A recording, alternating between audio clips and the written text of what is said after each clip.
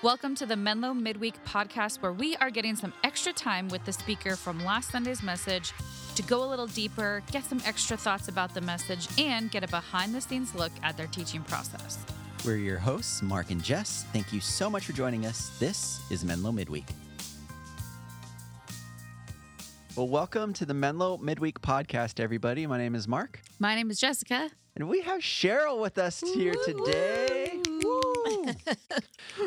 It was a request of Phil and actually some listeners that we're trying to drop titles and stuff like that. But I loved our running joke of you being able to create whatever title you want to. So we're going to say, Phil, sorry, but we are giving you the option, Cheryl, to title yourself for this podcast.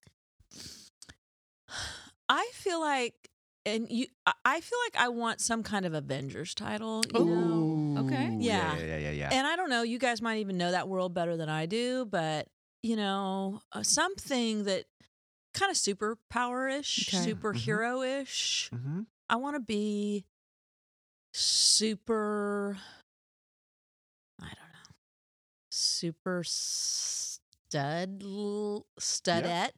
Okay. Super studette. All right. Okay. I don't know what that really means, or super What's making you go with the Avengers route? Like, what are you feeling that's drawing you to that? Well, just the fact that, I've gone with princess, queen, queen. Sure. I feel like that's a whole nother level. I don't feel like I'm ready for queen just yet. And, and I've seen Beyonce in concert and it traumatized me. So, that's, no, it was Dodger Stadium. Why was I at this concert?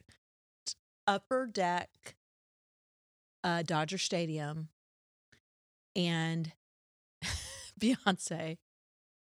I hate stadium concerts. Again, I don't know what I was doing there. But anyway, I was there. Okay.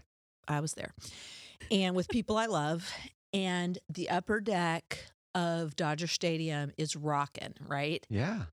And we are all pretty convinced that it is going to collapse. At any that's kind of scary moment. Okay. So, that's all I have to say about that. But yeah, that was also the most I've ever seen Jess listen into a conversation on this whole podcast. Wait, Beyonce? You're saying bad things about a Beyonce concert? I was like, you better be careful. The people might come after you. No, it was stunning. Yeah, I'm sure. The production level of that concert. She, had about 127 backup dancers. And at one point, Beyonce, it all drops into like a pool. Whoa. And they're at maybe knee length dancing in the pool. Doing baptisms or? I don't know what's going on. Honestly, take me to church. Yeah. Yeah. I was in awe the entire time. We could also talk about, I won tickets to a Cher concert. Oh, I've seen her. Have you? Okay, yeah. So my friend Gail, my best friend, Oprah has her best friend Gail. I have my best friend Gail. Yeah. Flew out from Texas for the Cher concert. Oh my gosh. She is, this was in the Forum maybe, or I like in LA where I'd grown up going to concerts. Anyway, one of those, maybe it was Staples Centers, but she's flying around the arena on a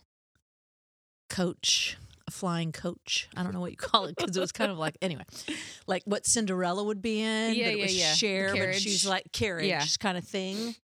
I don't know. Anyway. Okay, we could go down a wormhole of concerts. We need to get one of those for Easter. Yes. With Cher in it. With sharing the news of the resurrection. We're going down a bad hole. Let's pivot here. Let's pivot back to...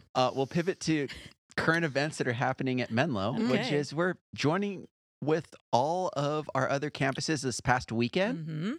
And we did a Run for Hope thing. Woo! We just ended that, and it was awesome. And I want to give a shout out to the online team because we were the second biggest team. You go online and get out of here. And Mark represented. I thought he was going to say, I'm going to give a shout out to myself because he should. No, we have to do that. Yeah, we'll give the shout out for you. Because I'm thinking in size wise, we were the biggest team.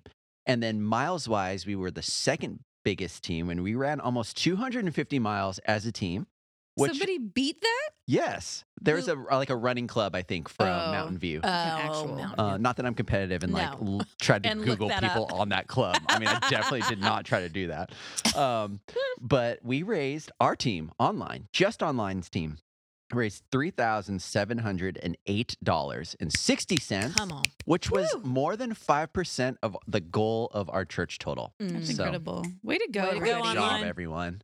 That was And so if fun. you weren't on the online team and you still did it, way to go. Mhm. Thanks I for know. doing that. And I liked seeing, because I could see all the signups because I was the, team captain or whatever they called it. But we had a truly global team. We had people from Japan and Oh my Canada, gosh. lots of SoCal people, Hawaii people. Oh, it was great. You should have done your 50 miles in Hawaii. I should have done Yes, that. you should. Yeah, if you haven't heard yet, Mark should have done did that. 1 mile for every person who signed up for the team.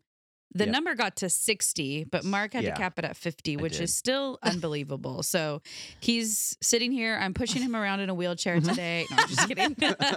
I offered to if he wanted it. We have Oh my rolling gosh. desk chairs, but huge shout out. Way to go, Mark. That's Yeah, incredible. That is incredible. I know you're such a humble person, but you deserve that's great. That's great. It was really fun. I Yeah. wish I could say it was more of like a spiritual experience than it was just me trying to figure out if I could do something or not. Yeah. But I did learn. I feel like I learned a lot of the way. And a lot of the miles I was, thinking about, praying through the neighborhoods Mhm. that I was running through because Yeah, I had to that's run cool. through a lot of neighborhoods. Yep. And And did you run all 50 or did I did you? not run all Okay. 50. Oh, I so- ran, wow. I legitimately mostly ran a marathon on Friday. Mm. I think I got to 27 or 28 miles that day. And how I did it was I ran a little bit over 2 miles at the start of every hour from 6 a.m. until 6 p.m. or 7 Okay. p.m. Okay. So I could not run a marathon straight. No. Yeah. So I was like, okay, if I can just kind of chunk it off and eat a whole bunch in the middle. Yep. I wanted to get a lot of stuff done. My overachieving self was like made this big list of things that could be done in like half an hour. So it's like, great, I'll go run a little bit and then I'll do stuff around the house or I'll do. Oh my I did none of it. I just sat down and ate and like drank food. Yeah. So I did that on Friday, and then Yeah. Saturday I got to about 40-ish miles. Okay. That was mostly run walking, more on the Mhm. walking side. Mhm. And then Sunday, I was not sure Saturday night if I was going to be able to actually run or stuff on Sunday. But Uh-huh. first, he came to church and stood on the patio doing a live thing. I did, yeah. And then, And I was walking Machine. around like in between like stuff, like trying to like just get Get as it. many little walking miles as I could. But then, yeah, I actually felt okay, good enough to hike. So I went up to Windy Hill Oh yeah. Preserve. Yep. Yeah. Yep. And I was like, okay, I'm going It's a to great end hike. the hike, or like I'm going to end the 50 miles on the top of this mountain and be able to see the ocean and the bay, and Yeah. I'll be able to pray up there, and it'll be great.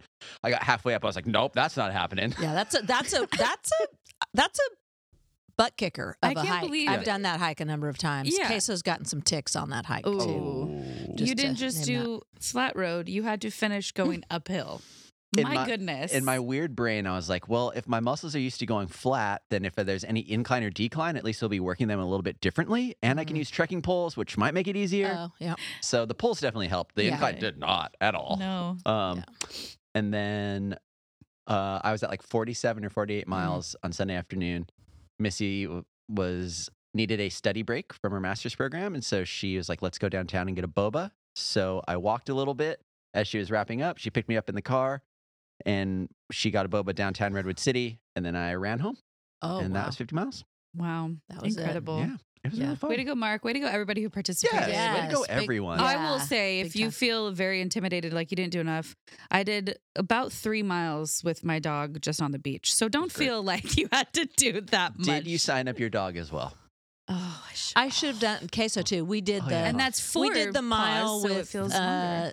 With the Nancy's gang team. from the gang at the from Menlo Menlo Park. Park, which was Oh, fun. That was really awesome. fun. Yeah, that was really fun. Mhm. And then we did, queso and I usually do a couple miles anyway, or 2 or 3 in the neighborhood. So I think I put down 3 miles. Sorry if I didn't completely accurately track it, but that's what I know. I tried assumed looking that at we had done. Yeah. my app, and it was only giving me steps, and I was like, "Why isn't it showing me distance?" yeah. That's all right. But it worked. It was about 3. But it's great. I'm Proud of our team. Yeah. Proud of Yeah. the church. It was just an Fun. amazing event. It's just whenever we can do things that help serve our local community Mm-hmm. here, come together. Like I got to see so many different people from different campuses. So fun. It was a really great thing. And again, if you didn't attend Menlo, but you still are somehow listening to this, thank you for joining us. Yes. Yeah. It was great. Yeah, we had a good amount of people who don't even come to Menlo that participated, which is awesome. Yeah. Yeah.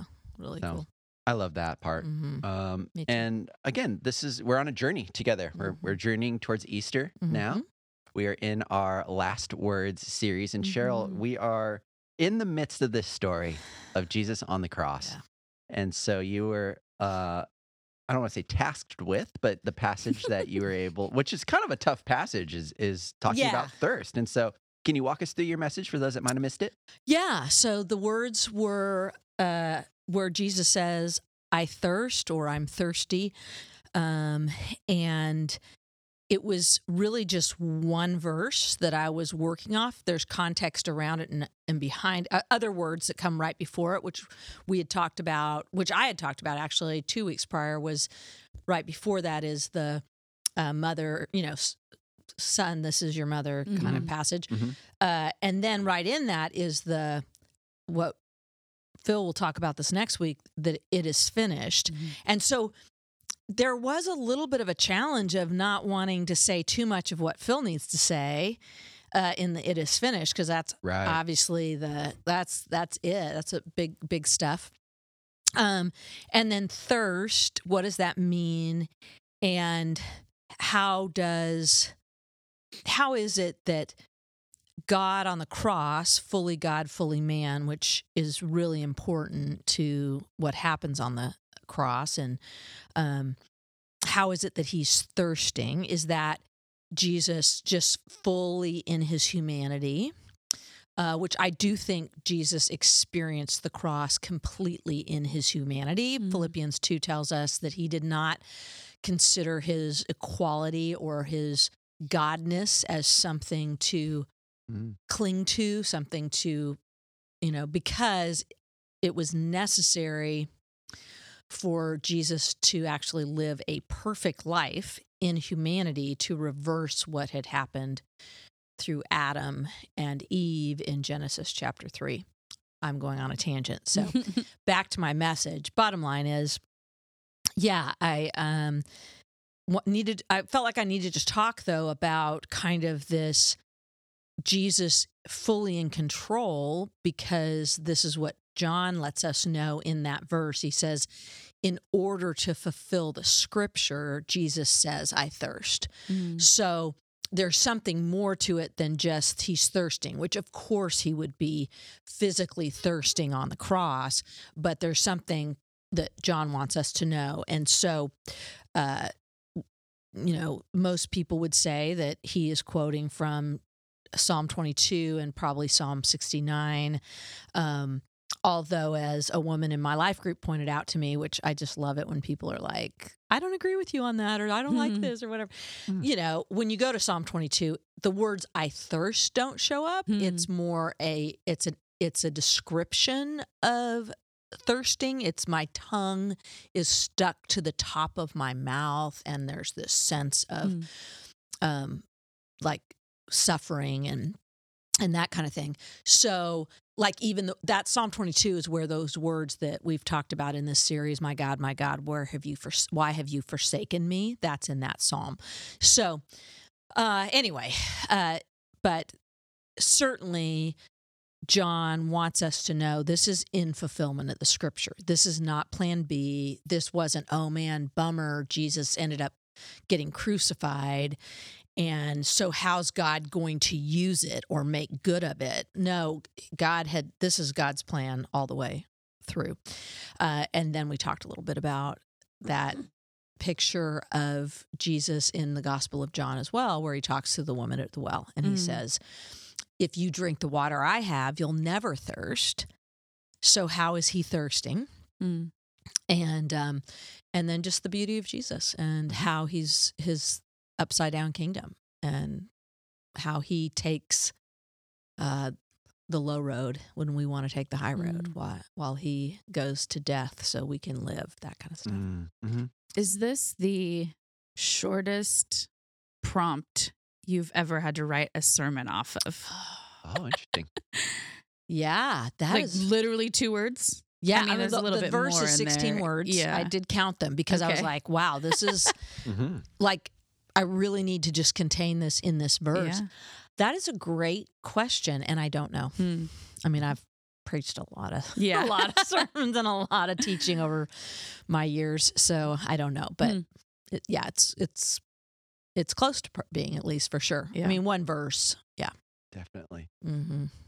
And can you talk a little bit more about how, when you were describing Jesus's death, you went into a story about being in conversation with people and the privilege it is to be able to walk through really what that means in our understanding of why Jesus had to die. Why was that indeed God's plan? Why did it have to be that way? There are other ways that he could have forgiven. There's other ways that we could be redeemed potentially. Yep. So can you talk a little bit more about that?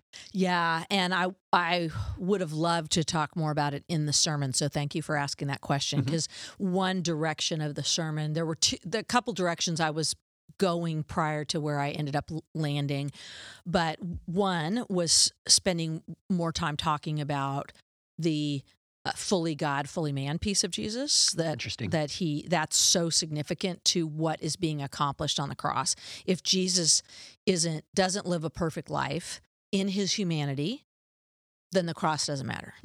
If Jesus, and the only way at Jesus being God, he's offering himself into that. And then the other side was to talk about, more of that accomplishment, which I felt like I was starting to push too far into the "it is finished."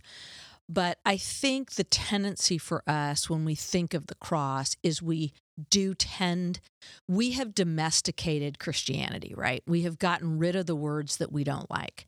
We don't like sin, but it's really hard to understand why what Jesus did is good news if we don't have any understanding of sin. We don't like the word wrath. I mean, and I don't like any of these words. That none of this is fun. Yeah. Right. But again, if you get rid of all these biblical terms that are in the Bible and concepts and theological truths, then what is being accomplished on the cross gets domesticated. And so it becomes, well, Jesus is demonstrating his love for us, which he is. Romans 5:8. For God demonstrates his love for us in this, that while we were still sinners, Christ died for us. Now, the context of Romans 8 gives us a picture of why that is such a demonstration of love, because sin entered the world through the first man and humanity, man and woman, but Adam is how Paul says it in Romans. But God's grace and forgiveness and taking on what we deserve for sin came through Jesus. And so, yes, the cross is absolutely a beautiful picture of God's love for us, his pursuit of us, his coming after us, the meeting of justice and love in one event in history. That's what you have happening here. But again, you can see the cross as well. It's just love, and it's like my friends. I have a friend I'm walking through this with right now. We've been having this conversation for a long time now, and she's like, "Yeah, what's the deal with the blood? And if you want to express love, there's a lot of ways to do that. The other side is forgiveness, right? Because Jesus died, I'm forgiven. Again, absolutely a truth." But our understanding of forgiveness is, I hurt your feelings. I say I'm sorry. You say you forgive me. So I think what gets missed in the cross, and I remember when 100 years ago, The Passion of the Christ, that when that movie came out, I remember reading an interview with the filmmakers talking about how would they represent in this in the movie what is really the significant thing that's happening to Jesus is he is absorbing our consequence for sin. He is absorbing the wrath of God. That's why he says, my God, why have you forsaken me? There's, in some kind of cosmic mystery, there is this separation, and I don't fully understand all of it in the Trinity, but there is this accomplishment of Romans, I think it's Romans 3 or 6, right? For the wages of sin is death. And death in the scripture has a physical reality of it, that we will die. Mm-hmm. But if you go back to Genesis, remember, God says, if you eat of this tree, if you eat the fruit of this tree, you'll die. Well, they don't die, but they do start to die, right? So, but what happens here is there's a spiritual death. They are separated from this physical presence of God in the garden, and they're cast out of Eden. And then in Genesis 5, I think it is, you do see a genealogy, if you will, that starts saying, and they died, and they died, and they died. So there wasn't immediate death, but there was immediate spiritual death. The consequence of sin they were bearing that. And how sin, in the garden, what's so fascinating about that is it's not like they were having affairs. It wasn't like they were, drug addicted. It wasn't like all the things we think about, sin. They weren't gossiping. They weren't cheating. They weren't lying. They were not trusting God. Mm-hmm. Mm-hmm.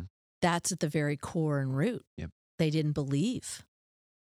And so then the consequence of that is chaos in their relationships, chaos in their work and their labor, chaos.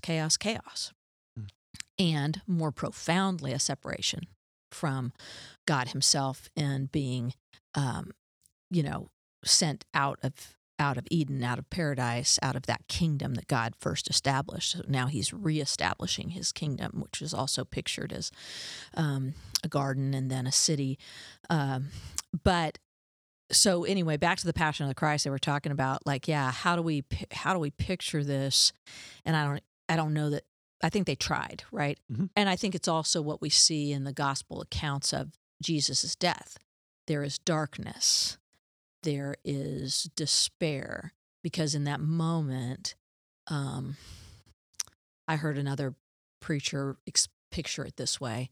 Like, imagine the tsunami, right? Like massive destructive waves coming at us. And Jesus takes that on. It's what Jesus is saying in the garden when he says, can I let this cup pass? Because the cup in the scripture is mostly, it's not always, but mostly it refers to the wrath of God. So when the disciples say, hey, I want to be the greatest in your kingdom, and Jesus says, can you drink the cup? And they're like, oh yeah, we can drink the cup. We can drink the death. We can drink the thing. And he's like, he's going to drink that cup. And so that, yeah, I think I think what's happening on the cross is so much, it's forgiveness that's deeper than a forgiveness than we can even get our head around. It's a love that's deeper than we could ever get our head around.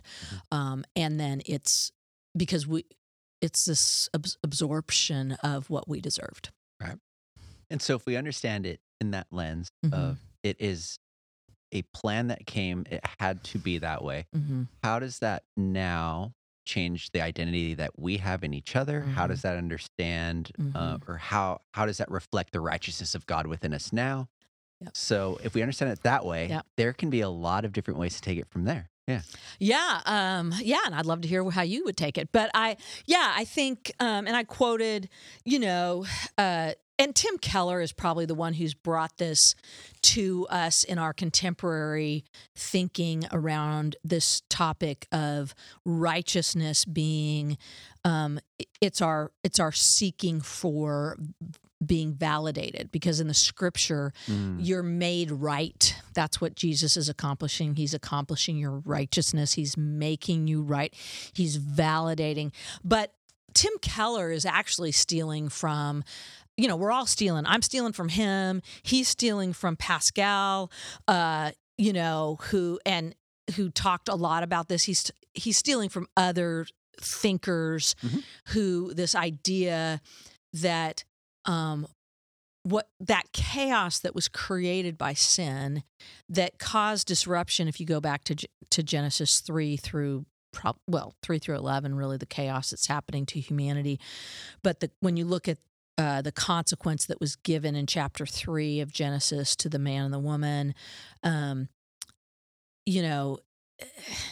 suddenly, like they remember in Genesis, it says they were naked without shame. And now they have shame. They're covering themselves as soon as this sin happens. And God, I think, kind of tongue-in-cheeky, like, where are you, they're hiding. And guilt is, I feel bad, I did something. Guilt is a good thing. We need guilt. I need to feel guilty if I hurt you. I need to feel guilty if I do something that's opposed to the goodness of God, right? And his way for me. Shame, simplistically said, guilt is I did something bad. Shame is I'm bad. Mm-hmm. And that's what you see with the consequence of sin.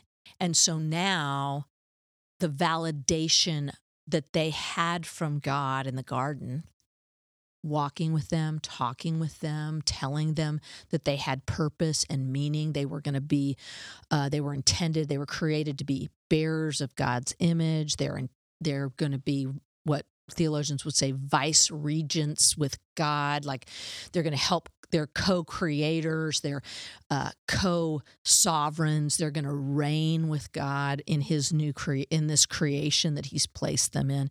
And so they have all this purpose and value and validation that is given to them from God, which is where our purpose, value, and validation is supposed to come from. Mm-hmm. And then shame. That's what sin does.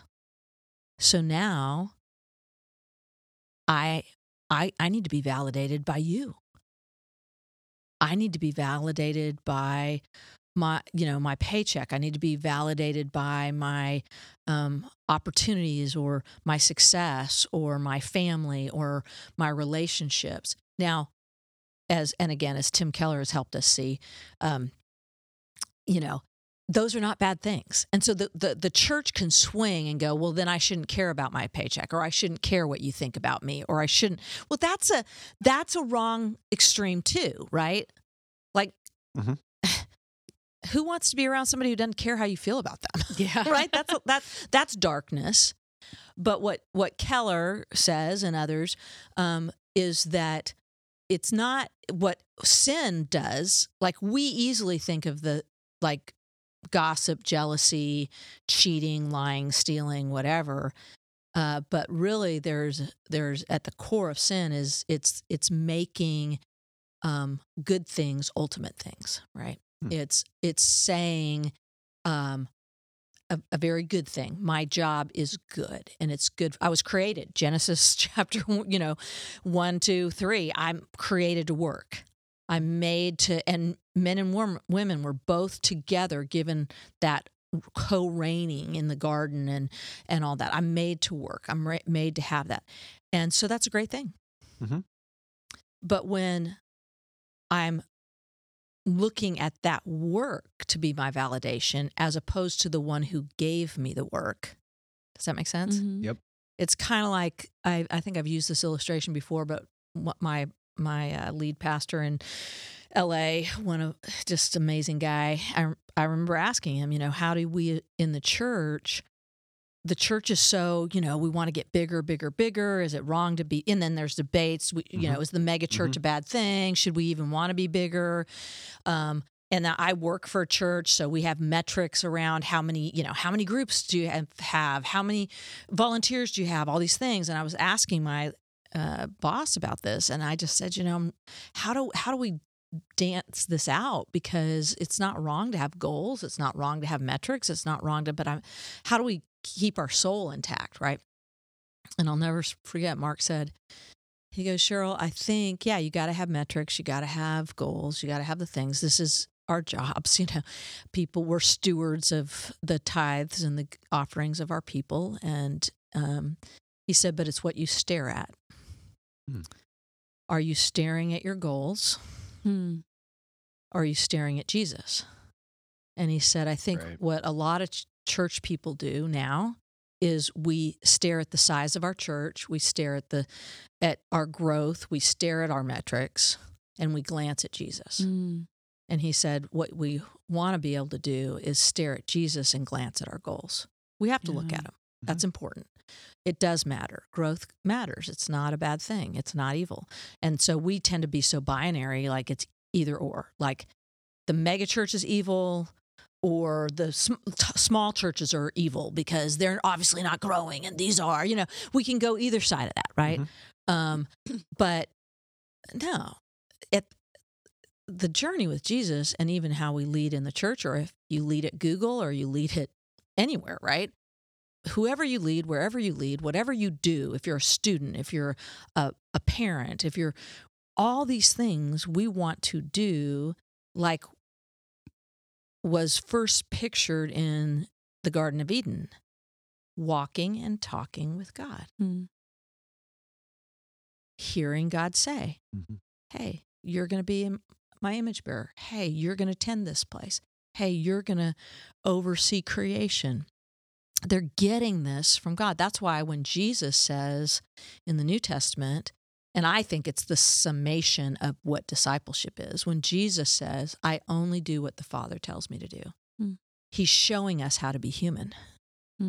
He's showing us how to live out of what we were made for. He's looking to the Father for his validation and his purpose and his value. I want to write that on a sticky note. What are you staring at? And put it on my computer. I think I shared this a couple weeks ago. That's something I totally struggle with, is just I'm very grateful. I have a boss who, is very encouraging and validating and appreciative of my work. And Mark is the same. A lot of people are, like the one-on-one, like, thank you so much for doing this. You're doing great, whatever. But it's the public affirmation that I feel like I'm always craving. And I can feel it, and I'm very aware of it. And I say to myself, like, that doesn't matter. What matters is the work that you're doing for God.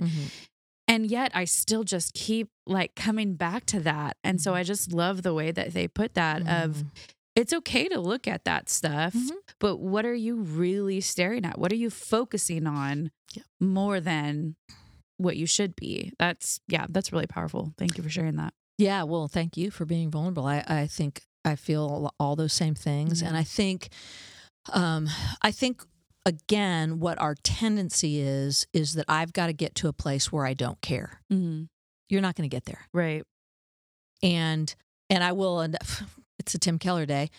Tim Keller has a sermon on Esther that's called The Praise of the Praiseworthy One. I think that's what it's called. I'm not quite sure if that's the title, but anyway, that's what he talks about, is that he talks about our desire to, like, again, think, okay, if I can just get to a place where I don't need public approval.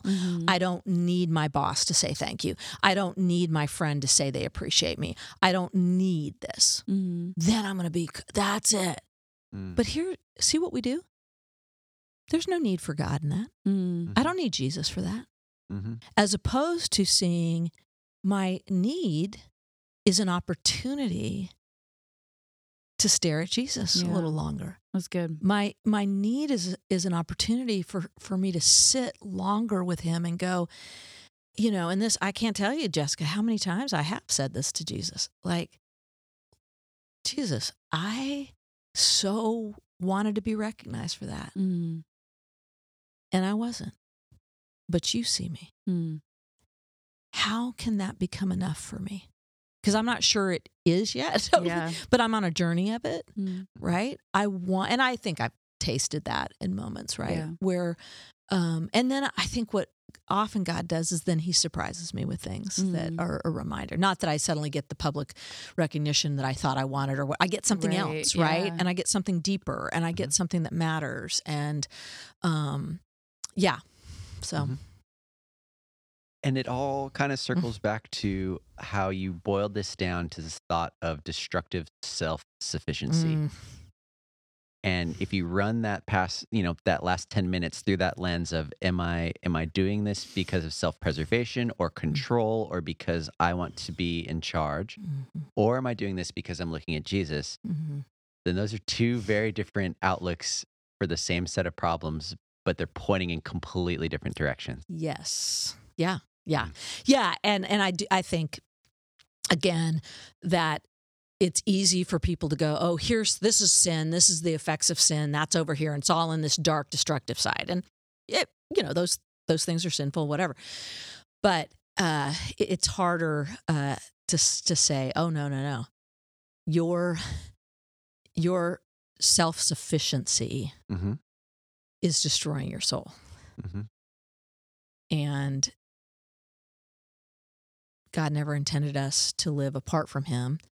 And he didn't intend for us to live apart from our community that helps us do that as well, right? Mm-hmm. But again, we can also then make an idol of our community. We have an enemy.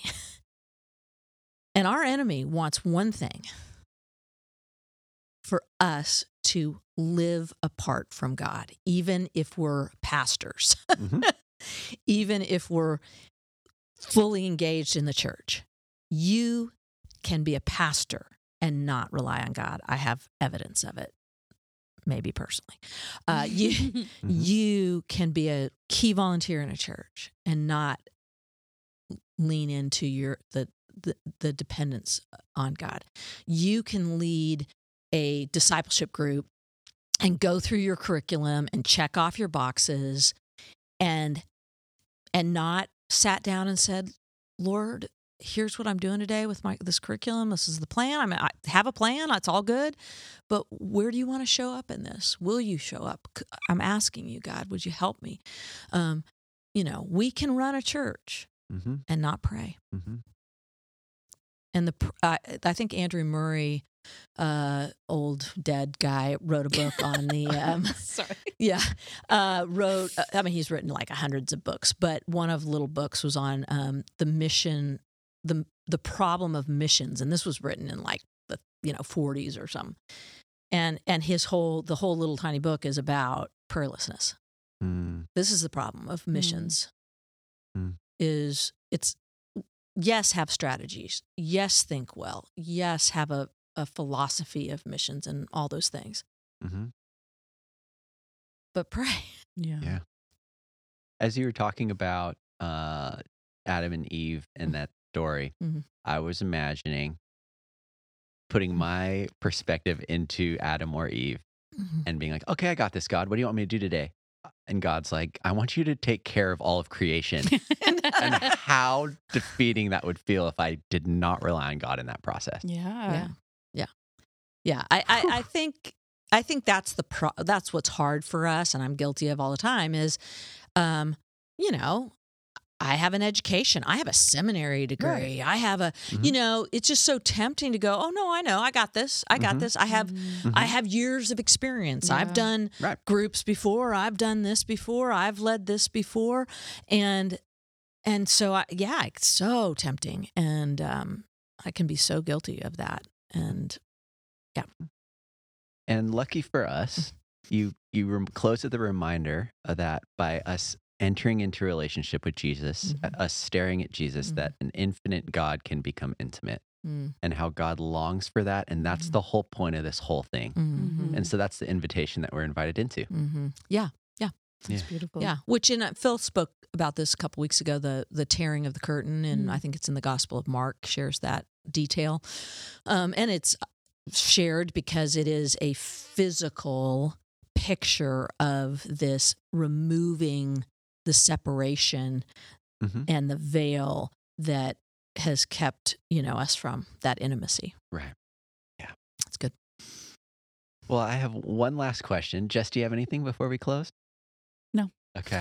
It's going great. Cheryl, you have put so much time and thought into this series, into your messages. And since this is the last time that you're able to talk about this. I'm just wondering, in your life, maybe personally, or in some of the reflections that you had when you were writing some of this, what has God been speaking to you in this season? And what do you think God wants you to share now that might be able to encourage some people that are listening? I don't, it's when you said, what's he speaking to you? And it's so funny because just yesterday morning I was doing the devotional and that you wrote. Yeah, me and some others. Yeah. God, because it's really the Bible. Right. It's just the Bible with questions. We're all pulling it from somewhere. Yeah. But, and thinking about this message and, I was just doing that exercise of, pausing, asking, listening, pal. Right. And I was saying, Lord, what do you want to speak to me from this? And it's so funny because I felt like what he said to me is, stop boasting.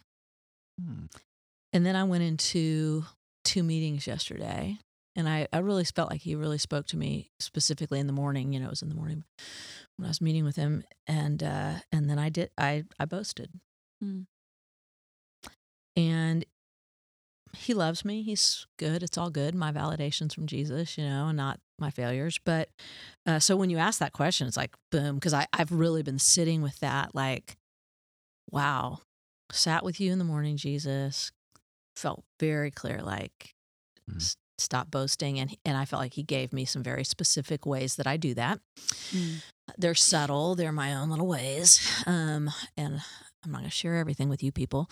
But no, he was very, it was just very, it was tender. It was, it wasn't condemning. That's not the voice of God. It was tender. It was honest. It was, how God speaks to me. And then I went into it and I thought, so the beautiful thing of it is, I think I've then last night had to just sit with God's grace, right? The very thing I'm preaching about. Like, wow, okay, you had said this. I kind of didn't do it. I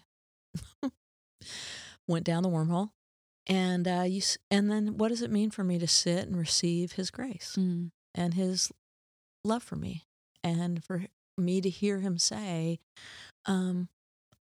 "I see you. You're forgiven. I'm for you. This doesn't define you."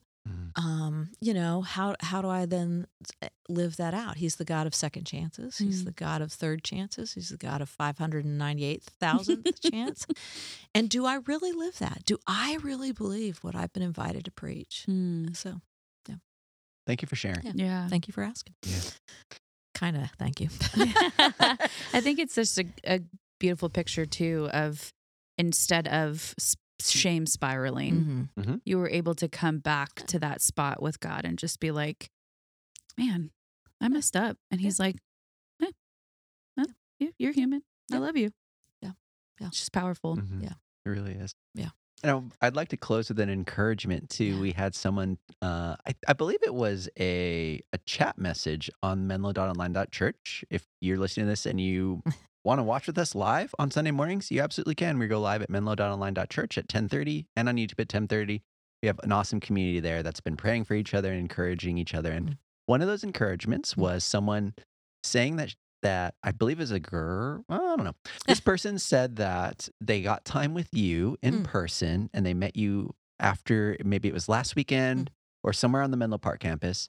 And they said that you're just as warm and loving and as encouraging in person as you are when you are speaking. And your tenderness really comes through in all those interactions.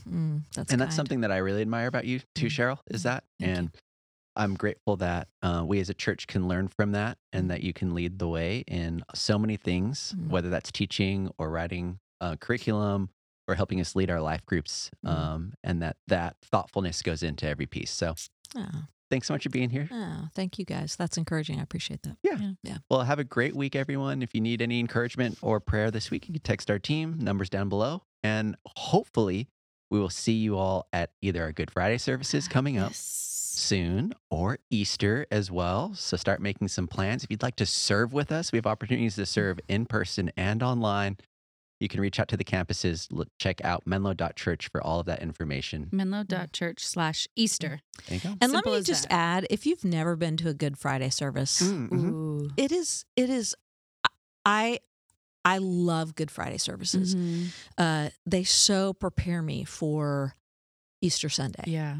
And yeah, I just highly encourage. Yes. And if you can't get to us, get to one near you. Yeah. You know? Our Menlo Park and our Mountain View campuses are having them Good Friday, April 7th, 7 p.m., and the Menlo Park one will also be streamed online. So if you're not local and you want to watch that, you still can. It's great. I'm helping produce that service in Menlo Park and got to go through the plan, and it's going to be beautiful. Those are always, as a 7, they're difficult services for me, but they're so powerful just to prepare you for the weekend. Absolutely. Yeah. We'll see you there, everyone. Bye. Bye. Bye.